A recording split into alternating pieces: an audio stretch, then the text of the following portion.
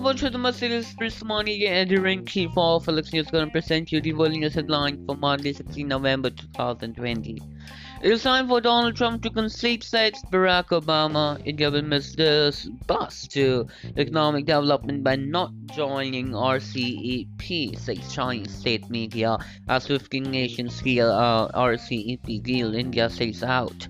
Obama says U.S. adversaries already see a weakened country.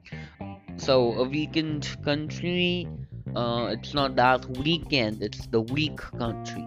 Vaccine will not be enough to stop pandemic, says WHO chief. While ruling PTI wins more seats in Gilgit-Baltistan Assembly elections. India shaped debate on need for transparency and connectivity projects, states Jay Shankar. First batch of Sputnik V vaccine to arrive in Kanpur Medical College for phase 2 and phase 3 trials. If Jinping stays till 37-38, it may be too late for Steve Smith to become Australia's captain. News on Hindustan Times. Well, Turkey seeks approval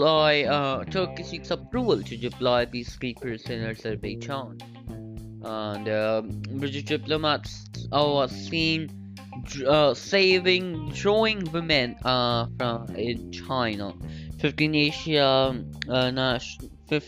Pacific National Science Agreement sans India. Thank you very much. This was the latest news for 16th of October, November 2020. See you tomorrow, and stay tuned. I remind you to try to follow news.